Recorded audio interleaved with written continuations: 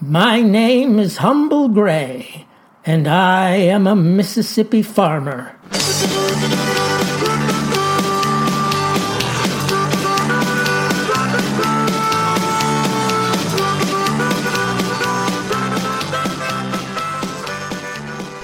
Well, it's snowing in Trouveau. We don't get much of the white stuff here in the Mid-South, but once in a while the Lord sees fit to grace us with an icy accumulation.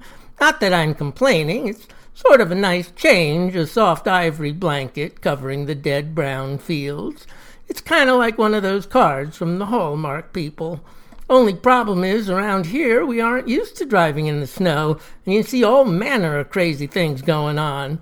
The rules of the road seem to vanish as folks take to steering their vehicles along sidewalks or making left turns on red or just stopping their car in the middle of the street for no reason at all.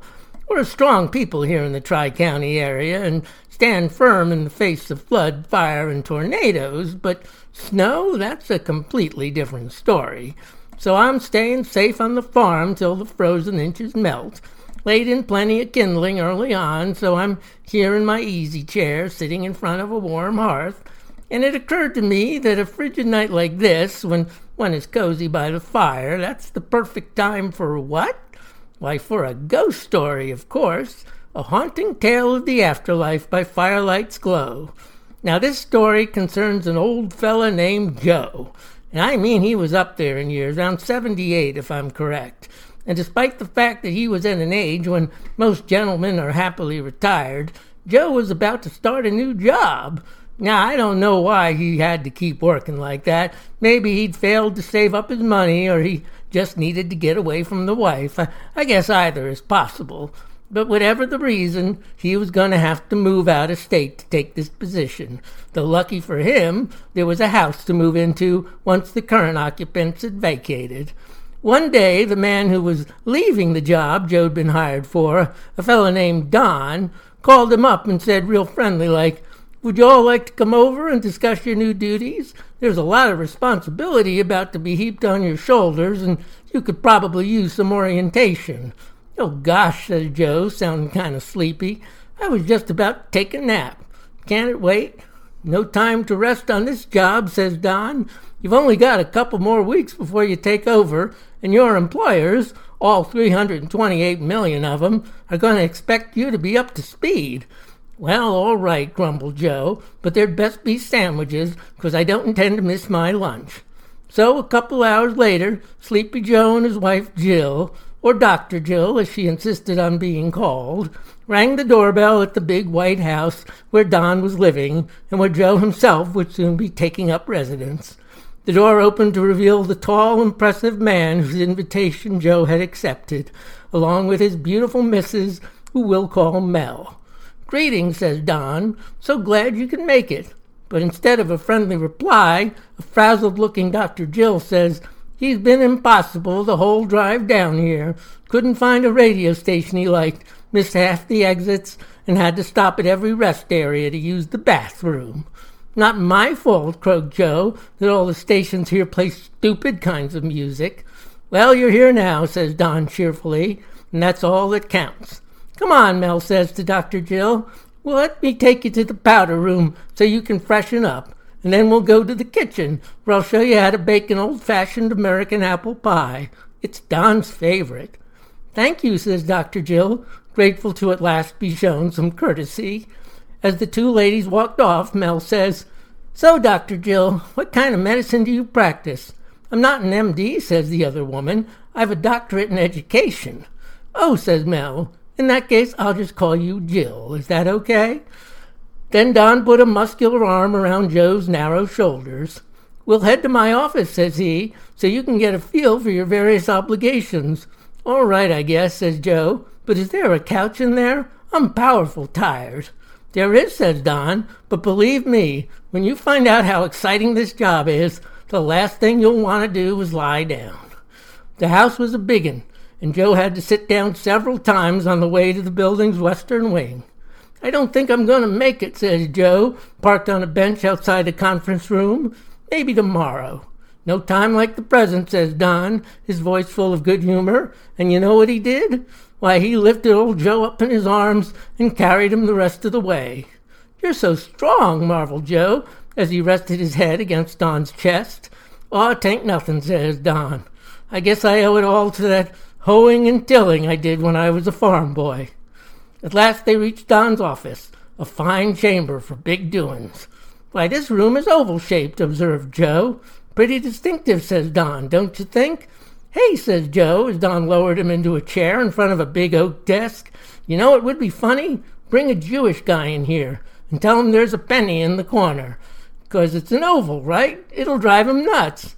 Don flashed a severe look. "We don't cotton to such talk here," says he. "We love our Jewish constituents, and we'd never do anything to make them look foolish. Besides, they can't help their nature." "Aw," says Joe, "I didn't mean nothing by it."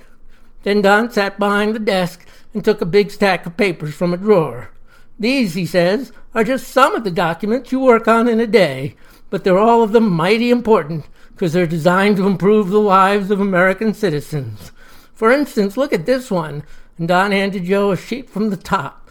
Joe stared at it a moment and then said, "There sure are a lot of words here."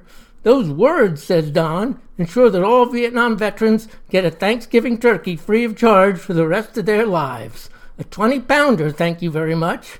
And this," says he, handing Joe another sheet, "cancels college loans for all liberal arts students who drop out and become farmers. It's called the Useless to Useful Law." "Where's the ones," asked Joe, "that raise taxes sky high, put millions of people out of work, and hand America over to the communists?" Says Don, "We don't have any of those." To which Joe replies, "Oh, well, there'll be plenty of time for that when I'm on the job." Don sat back in his chair and threaded his fingers across his chest. "Do you know," says he, "what this desk is called?" "Didn't know it was called anything," says Joe. "I've got one at home, for instance, and I just call it desk. Seems fitting." "Well, this is a very special piece of furniture," says Don. "It's called the Resolute desk. It was constructed from timbers of the HMS Resolute, which sailed to the Arctic back in 1850 in search of the lost Franklin expedition. But more than that, the name Resolute reminds me every day to remain steadfast in the face of threats to the American way of life. And you too, Joe, must be the rock that anchors our country's future. You understand?" There was silence, so after a moment, Don said, "Joe?" Then he heard snoring from the opposite side of the desk. Don sighed and rested his chin in his hand, saying to himself, "That fella sure does like to nap." Just then there was a knock, and when Don answered the door, he found himself face to face with a familiar presence, one that had visited him many times before. It was a tall, bewhiskered gentleman in a stovepipe hat. And his name? Why, Abraham Lincoln, of course. Note to listeners, see, I told you it was a ghost story. "Good to see you, Mr. Lincoln," says Don. Then another fellow materialized next to him, a white-haired gent in a black bow tie, black vest, and formal black coat. "And who's your friend?" asked Don. "Oh," says Honest Abe, "this is Andrew Jackson, the 7th President of the United States." "Howdy," says Jackson in his Carolina accent. "Should have recognized you right off," says Don, and he pointed to a portrait of Jackson hanging on the wall of his office. "Had it put there myself," he admitted. "Looks right handsome," says Andrew. "But can we come in? We have serious matters to discuss." "Why, of course," says Don. "Where are my manners?" And he shows them inside. "I'd invite you to sit down," says Don, "but—" and he motioned to Joe, dozing in the chair. "That's what we want to talk about," says Mr. Lincoln. "Andy and I don't agree on much." "Oh, please," says Jackson. "You're not going on about the Indian Removal Act again, are you? I said I was sorry." 4,000 Cherokees died on the Trail of Tears," says Abe Lincoln. "Now, gentlemen," says Don, "that was 180 years ago. If they'd lived, they'd all be dead by now." "Well, I guess you've got a point," says Abraham. "Besides, we're not here to argue. We're here because, well, tell him, Andy." "We can't let you leave the country in this Joe guy's hands," says Jackson. "We think maybe Michael Flynn was right. Impose martial law and rerun the election."